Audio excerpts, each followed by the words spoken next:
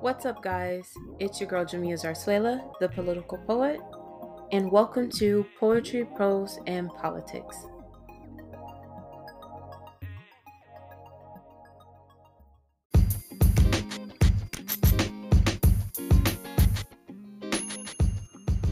This episode is sponsored by Coconut Casual, a Black-owned lifestyle brand focused on positively impacting our globe by promoting female empowerment. It's all love at Coconut Casual. And remember, if it's for us and by us, then support us.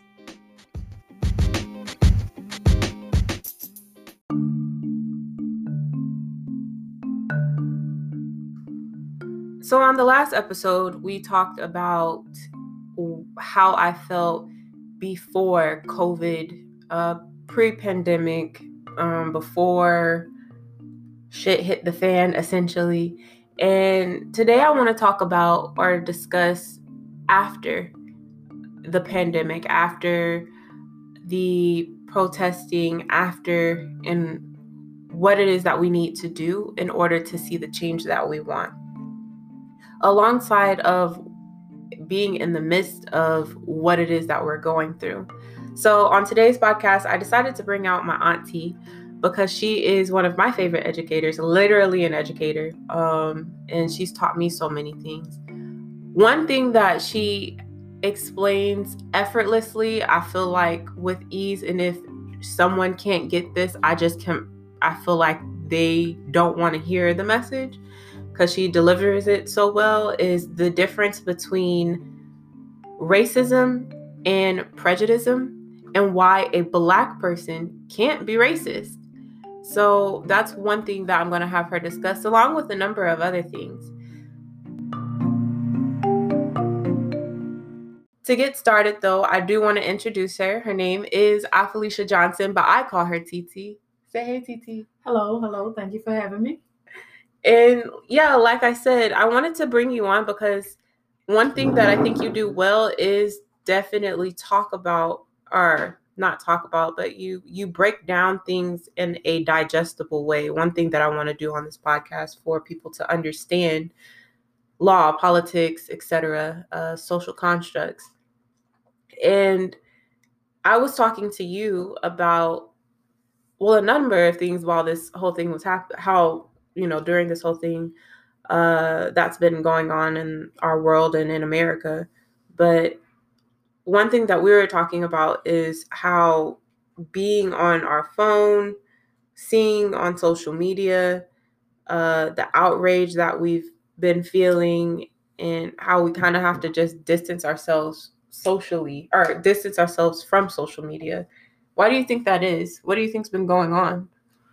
Well, because of all of the latest incidents with the police brutality, it has kind of, and along with the pandemic going on, it has really brought some true feelings of everyone to the forefront. I think in the past, probably since the 70s, people have been able to kind of hide behind what they truly feel.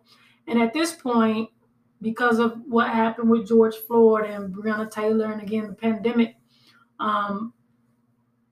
you have to really kind of either stand up or sit down, so to speak, and because of that, I think we're seeing a lot of white people in general either take a stand one way or the other. So we are seeing, the good side of that. We are seeing white folks who probably wouldn't have said very much in the past take a stand and be allies. Unfortunately, on the other side, we've also seen a lot of people's true feelings as far as how they feel about non-whites. And so with them being out of work and them being in a position of, in their minds, feeling just as oppressed as we are because they're out of work. Now they need somebody to blame it on. And so now here they come with their anger that has just been dormant maybe towards us, but it's always been there. And now again, everybody's speaking about how they feel. Most people are speaking about how they feel, and we've said this before. If you're not speaking at this point, you are basically agreeing with our oppressors.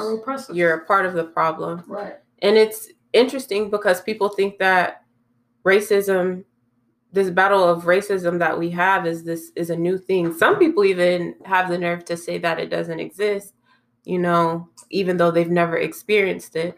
But they say that racism doesn't exist. They say that COVID, heck, that doesn't exist. And it's really interesting to see that Americans are the only ones that are, well, not the only ones, but we're being restricted from visiting other countries simply because we're the only ones that are refusing to just stay home. And I think that mindset, this privileged mindset, also piggybacks on why racism still exists, is because so many people want to ignore it.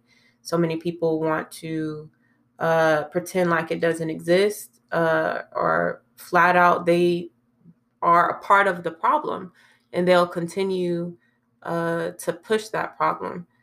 For me, being on social media, like you said, it makes me see every single day the problem.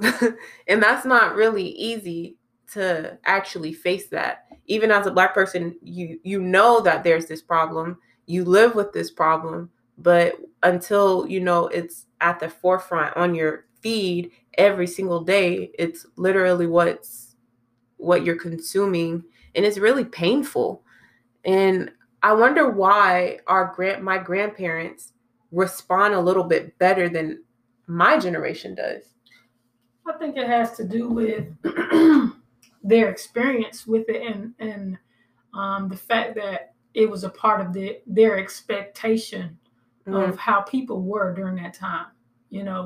We kind of grew up with shades on, so to speak, and we were kind of sheltered a little bit from a lot of the hate. I think when we experienced it, it was kind of like a big deal, to us. It was like, oh my gosh, this happened to me today.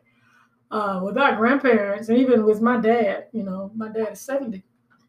It was almost everyday life, unfortunately. And so when it's something that you have to live with on a consistent basis, I just think you're unfortunately you're able to deal with things, negative things in a lot easier than some of us who, when we see it, it's like, oh my God, I can't believe this is going on. This really just happened to me, that I really just get discriminated against. Right. This person really just say this to me, Right. Because it happened to them on a daily basis. They lived in a time where there were signs up that said whites only. That was a part of, their normal life. And, we were fortunate that we didn't have to experience that. But what comes with that is a sheltered from, everyday racism. And so when it starts to happen, or when we experience it, we don't deal with it as well as they do. Yeah, because like you said, Granddad, he didn't go to an integrated school, right? Was he the first generation to be able to do that? No, he went to an integrated school because he went to high school in the North. When he was in the South, though, he had to experience segregation. Yeah. And so I just find it very interesting that that's a generation away from me. It's, my mom, the way that y'all grew up versus how I grew up, obviously you see the technology advances, but I feel like I almost, I'm told to appreciate the advances of civil rights movement, and how we have, as Black people, have been able to overcome a lot of oppression, but yet still I feel angry because I'm fearful for my Black brother or my Black sister, my Black husband and my Black son, my Black life, y'all. And my granddad is in this idea of, well, it's an everyday thing. And unfortunately, that was a time where lynching still, well, actually, what's interesting? Lynching still go on. We just kind of overlook it because it's not as often, but whereas he had to, it was more so in the news. Now, one thing that I do want to dive into is the fact that you say, many people say, and I agree with it, but Black people cannot be racist. I, for the life of me, cannot explain this as graciously as you do, because I understand what both terms mean. I understand what a racist is. I know what somebody who is prejudiced looks like. I know that, I'm capable of being prejudiced, but people say that if what I said was a prejudice thing or my action was a prejudice thing as a Black person, that, I can stand by, but they misinterpret that and they think that racism and prejudice is like intertwined, or it's synonymous. It's the same thing, and it doesn't go they go hand in hand, but they're not the same word. Right. Well, first, let me say this. I think the first place people's mind go when they hear Black people can be racist is that we're speaking to the morality of Black people and it being superior than everybody else. And let me dispel that. That is absolutely not what people mean when they say Black people cannot be racist. Mm-hmm. Okay, so that's important to know. The second part is you pretty much just said it. The biggest problem is we use, and Black people, white people, everybody does this. Because we talk about it so commonly, we use prejudice and racism, synonymously. We use them as the same word, and they have two distinct, different meanings. Most of us know what prejudice means. It means to prejudge someone based on what they look like, right, or something about them. And when you prejudge them, you stereotype them, or you make a decision on whether or not you like them, don't like them, or whatever you feel about them. Mm-hmm. Okay, that's prejudice.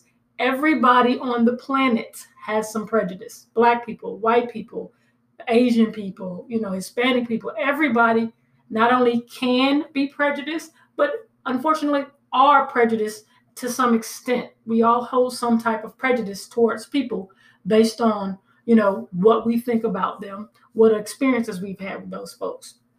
Now, racism is a little bit different in the way that prejudice or racism is the manifestation of prejudice. Okay, right. So I can be prejudiced against somebody, say they have red-haired people. I can say I don't like red-haired people. They are all mean, or I have whatever problem with all people that are redhead. Okay, so I can be prejudiced against them. Now, racism would be me being able to oppress or marginalize all redhead people. Okay, when you look at the definition of racism, it has the actual word in there, marginalize. Marginalize means to treat people as unimportant or inferior based on the power that you have. Okay, so in general, Black people do not have power to oppress or marginalize the people that they are prejudiced against. And that is why we say it is not possible for Black people in general to be racist. We do not sit on judge benches in general as a whole and give out time to people, put them in prison. We do not own banks in general as Black people. As a whole, we don't have enough power in the economy to impact people that we might be prejudiced against. Right. We do not make decisions in the education system. We do not make the major decisions in the healthcare system. So we don't have the power in general to impact a large group of people that we would be prejudiced against. And so that is the reason why Black people cannot be racist. Again, it has nothing to do with us being superior morally and we just are incapable of hate. We just don't have the power to impute racism on a group of people. Specifically speaking in America, because I mean, while I feel like it is something that is universal on this planet, considering that several countries and even Africa have for so long been oppressed by Europe. Not this particular century, but the previous one. I feel, but because I will speak specifically to America, I feel that that is very much so true.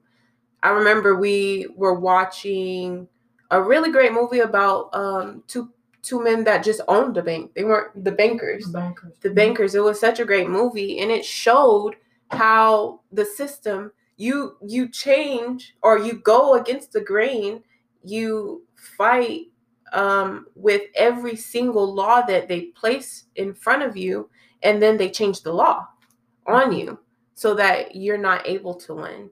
And to speak on that, racism, the noun, is to be prejudiced or to discriminate directly against a person or people on the bias of their membership or particular race or ethnic group, typically one that is a minority or marginalized. Typically someone that is marginalized or a minority, the minority of, this country would be us. The marginalized is us. The oppressed is us. And for centuries, people have been, since we've come to America, people enslaving us proved that they were racist because they didn't believe that we were human enough, human enough for them, human at all. And then our greatest, well, I wouldn't say the greatest sin, but Independence Day, the reason why we don't celebrate Independence Day and we celebrated Juneteenth, and we would prefer to light firecrackers on Juneteenth, is simply because that wasn't our day. July 4th, 76, they didn't 1776, my bad. They didn't free us. We were still 3/4 of a person. And so with that, I think that is really interesting that there's still a lot of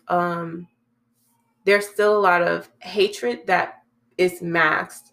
They'll say, or specifically white people that are racist, bigots, they'll say, well, the reason why I'm so angry that these people are saying Black Lives Matter is actually because them saying Black Lives Matter makes it seem like nobody's lives matter at all. Really what they're saying, and then they'll turn around and say all lives matter. Really what I feel like they're saying when they say that is, here these people go with them wanting something, as if this country doesn't already owe us anything. I've already let it on, but I know that you believe that we deserve reparations.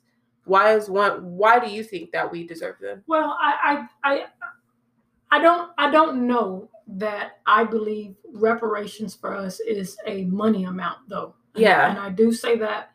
I feel it's educational. Right. It should be something that you cannot even put a number on. You can't put a value on, and then that is education. The thing is, people have to understand how far back we were set by not being able to be educated at all for so long. Mm-hmm. And I think Obama has said it. Several people have always alluded to how important education is, and how it impacts us as a people to not be able to be educated. So that first, I think that education is a part of reparations. But I don't think that most Black people feel like, oh, we should just be given something. I think that we feel that we were put in positions by not only just slavery, but once we got here, not being able to be educated, not being told we can't read, being told or being redlined, being put into situations where it was kind of the survival of the fittest, and all the way up until mass incarceration. We were put in these positions without having any control. We didn't have any control of how things went for us for so long. And so now that we have a little bit more control, there's a lot of, well, you can do that, you have your control of, well, now, I mean, in 2020, we have a little bit more control, but we were set back for so long that still, like my grandmother never learned how to read or write. Right. My own grandmother, she could not go to school because she was put into a situation where she had to work. Right. And so being the grandchild of somebody who was not able to attend school, I seen how that affected her economically. I see where that put my family over the next few years, over the next couple of generations. Right. I think directly I'm the first person in my family to finish college. My mother did it. None of my siblings did. And I'm not sure that any of my aunts on my mother's side did. One. Okay. Auntie Sue. Okay. That was it. So maybe I'm the second. So that's coming from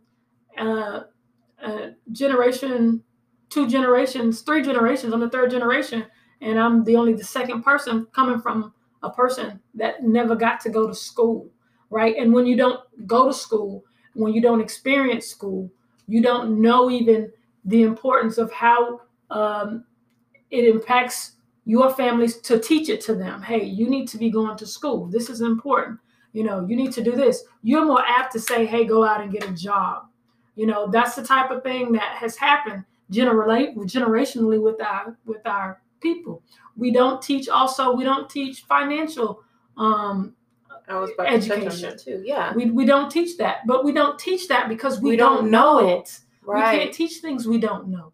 And I don't know this to be true for a lot of white people, but I assume that they have more information about finances earlier on than we do. Simply because their grandparents were even able to get a loan. Because they were able to get a loan, because they owned land. They understood the importance of having credit. They understood, having a good amount of money saved, and all of these things that they could have. We don't even have that. We don't even have that. That stuff is not even in our vocabulary until we're adults. Right. We're talking about people that had trust funds before they were even born. Mm-hmm. And we don't have the opportunity to have that because we're too busy trying to get out of the hole that society put us in. We've been in since 3 or 4 generations ago. So to me, that's why I say reparations is important, or something that I think that we should have. I think it should come in the form of education. Mm-hmm. And I think that many of us would take advantage of it if it is offered. Yeah, I mean, you're talking about reading was literally made illegal for us. When there is a law, when your country says that it is illegal for a person to read, I want to know what they expect the next couple of generations to do with when that law ends. If it was illegal for my great grandmother, is what I will pin that to, for her to read, why would she teach the importance for her grandchild to read? And then if no one can, how would she know? And then if she can't teach her grandchildren to read after, or their grandchildren to read after that, then you're talking about, I simply need to work to survive, to eat, to put food in your mouth, and to ensure that through the pandemic of 1918, through through the stock markets crashing in 1920 or 21, that we are surviving. We didn't have an education for us we didn't have a platform for us to stand on, because it was literally made illegal for us to read. Not only that, but when we were finally able to get schools, the books that we got were already ruined. And then they dare say that we were the ones to ruin them when we got them secondhand, third hand, at the Brittle. That's something that Granddaddy has attested to me. It's important for me to have my education, simply because, that's something that's been robbed from us for several generations. Not only that, but you're talking about even in World War I and II, Black people weren't able to get into particular colleges. They wouldn't accept us. So yeah, maybe I'm not looking for reparations. HBCUs came about. That's exactly why they are about, or what they were about, is the fact that we needed a place where we were allowed to educate our own self. And so it's even funny for someone to say that, that university, that institute is racist because it's a historical Black college. No, we had to create that space for ourselves because you wouldn't let us in a space in our own country, in the place that we built, in the buildings that we built, the books that we printed. You wouldn't allow us to have a space to ensure that we were okay. So yeah, I'm not looking for cash reparations. I just think that it would be nice, with the fact that, I'm in college, so me being in college and having a child is not easy. And right. It doesn't matter that my husband's in the Army and I get, a scholarship. It's not easy to be a student that has to pay, community college even tuition, which is $1,300 that I don't have. Like, people just they can't just, pick it from a tree. I was going to say something inappropriate. They can't just pick it. We don't have money to just pick from a tree, because again, our family wasn't taught, or Black people in general, they weren't taught. You just don't have the knowledge. Yeah. Economic growth or anything. I've heard it said that if you want to keep somebody in the dark or keep something from a person, put it in a book, and so if that is true, and we were not allowed to read books, how much knowledge did we miss? And to me, that's why I say, that is important. And that's why I know that, to me, when you gain knowledge, that is something no one can take from you. And that is the most important thing, having something no one can take from you. Did we do a lot to build this country? Absolutely. Did we get credit for it? Absolutely not. No. But I think one of the biggest things, which is why, I'm in education, is that we have to impress upon our people, it's incumbent upon us, the importance of being educated. And whatever field or whatever you decide to go into, you need to be educated to be the best at it. I think we just sometimes we try to go off the cuff for a lot of things. And that's fine, because we are very resourceful people, and we're intelligent, honestly, by nature. So that's not a problem. But to have that piece of paper that you worked for, that you can prove, hey, I am capable. Put in time. Yeah. I paid my due, I am capable, and I'm going to be successful at whatever it is you put in front of me, because I've already shown that I can endure. And so those things are important for us to get, and I can never say that enough. And so I always hope that, as I'm teaching young kids, all the kids, I always talk to them about the importance of education, but um, a little bit more minority kids, because I know sometimes, they don't understand. I don't know if we're always giving it to them at home. So we have to make sure that we're, and I say education, but I mean, go to school to do something, Right. Go be, we need in our communities, we need welders, we need, plumbers, electricians, we need these people also. So if that's what you're learning to do, and those people get paid well, so we have to make sure that we have those people in our communities as well. So with that being said, why do you think, well, I'll pose it in a way where because me personally, at the age of 18, I was extremely angry that, after graduating high school and all of this other stuff, I'm this 18-year-old person that's not adult enough, or actually I was 18 in high school, so I wasn't adult enough because I still had people telling me what to do.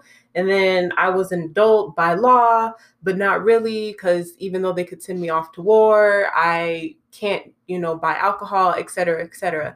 With somebody, I was somebody that was in debate club, like literally in debate club, lame. And I was the person that was at youth and government, and that was just what I love to do.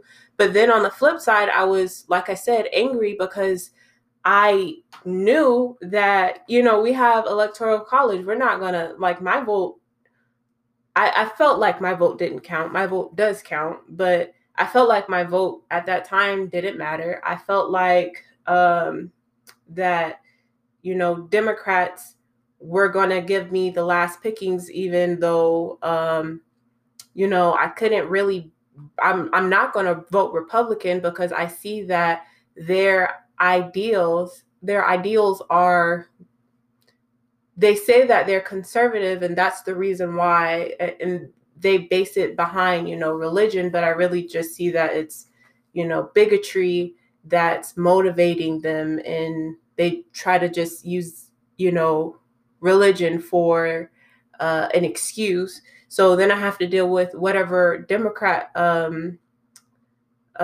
politician there is, and they're not really for me, or they're not really doing anything for my community.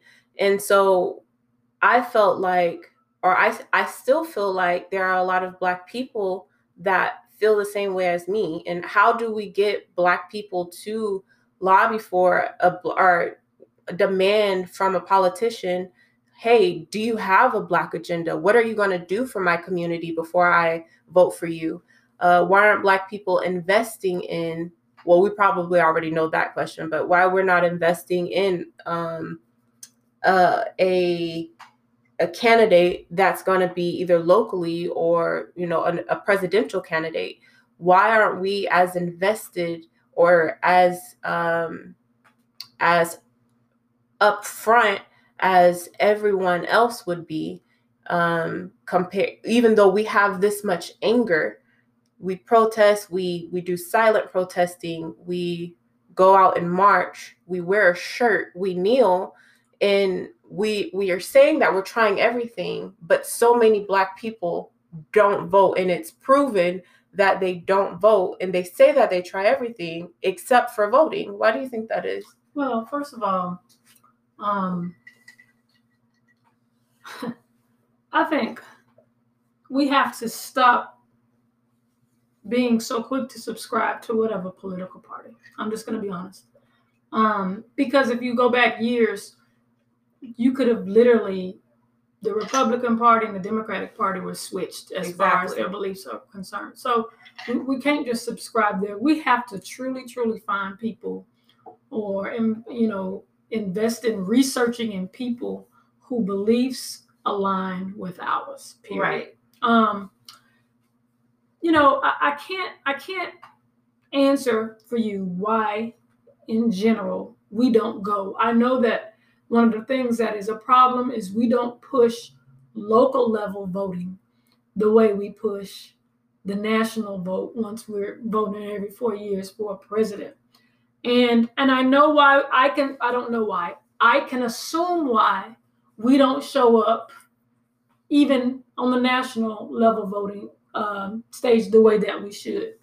In history, outside of Barack Obama, all of the presidential candidates have looked almost exactly the same. Yeah.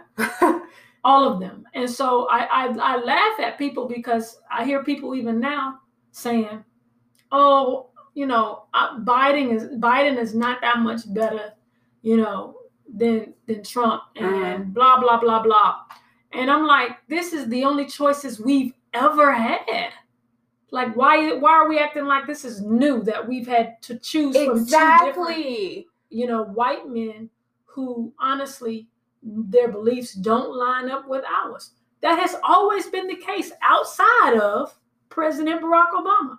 Mm-hmm. So to me, that's laughable that people say, oh, well, Biden ain't that great either. No, we've never had great choices as Black people.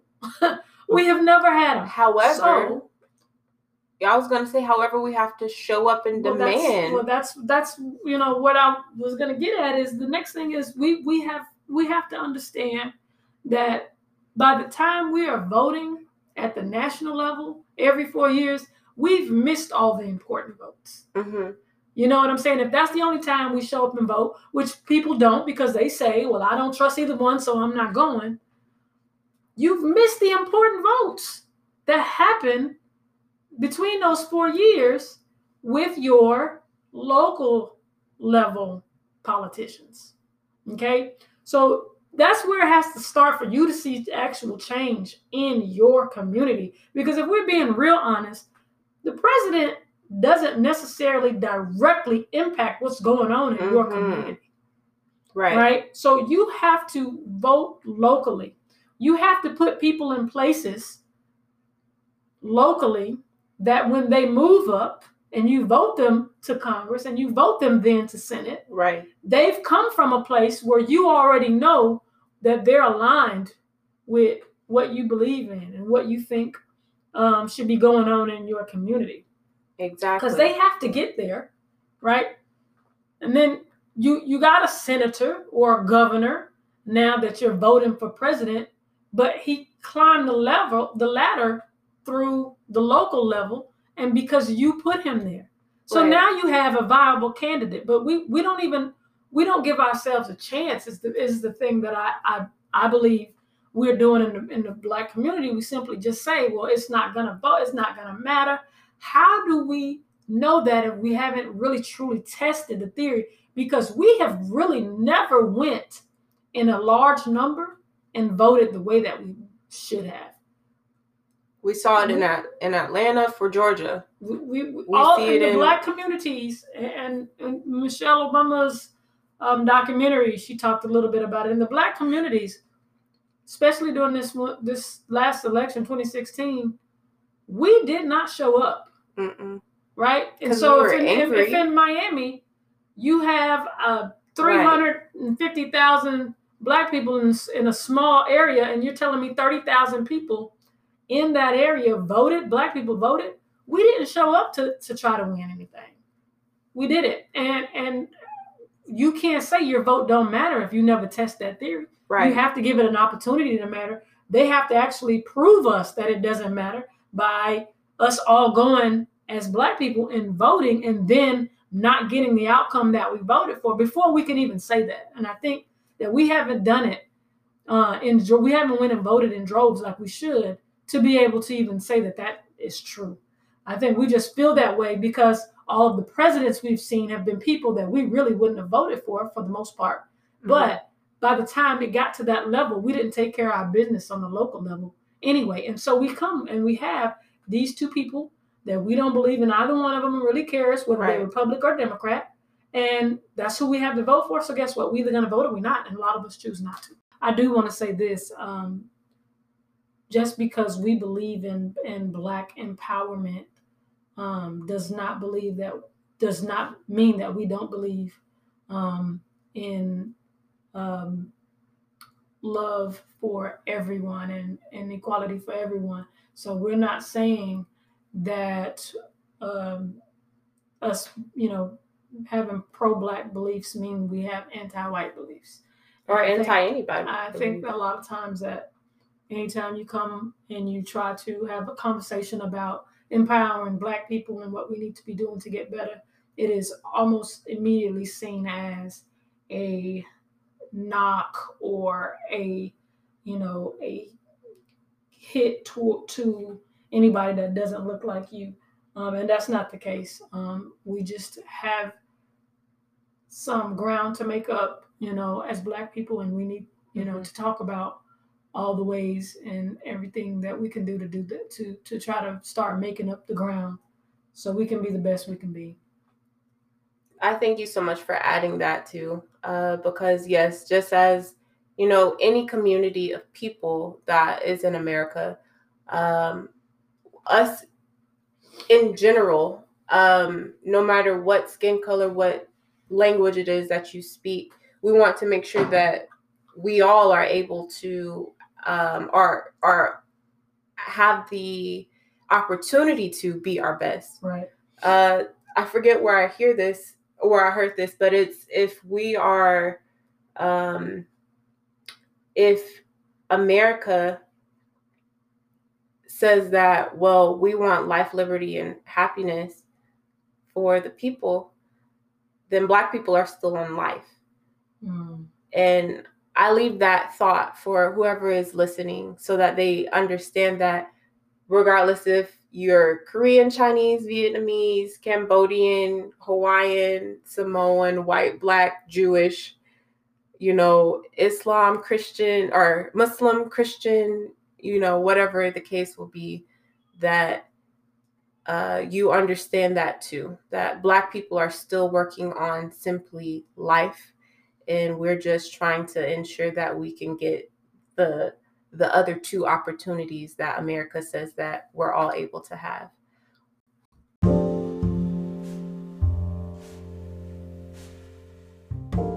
And to my favorite educator, my auntie and biggest inspiration in life, Alpha Johnson, thank you so much for joining in on this podcast this week with me. Also to my audience, I thank you so much for tuning in every single Sunday to the Anxiety series.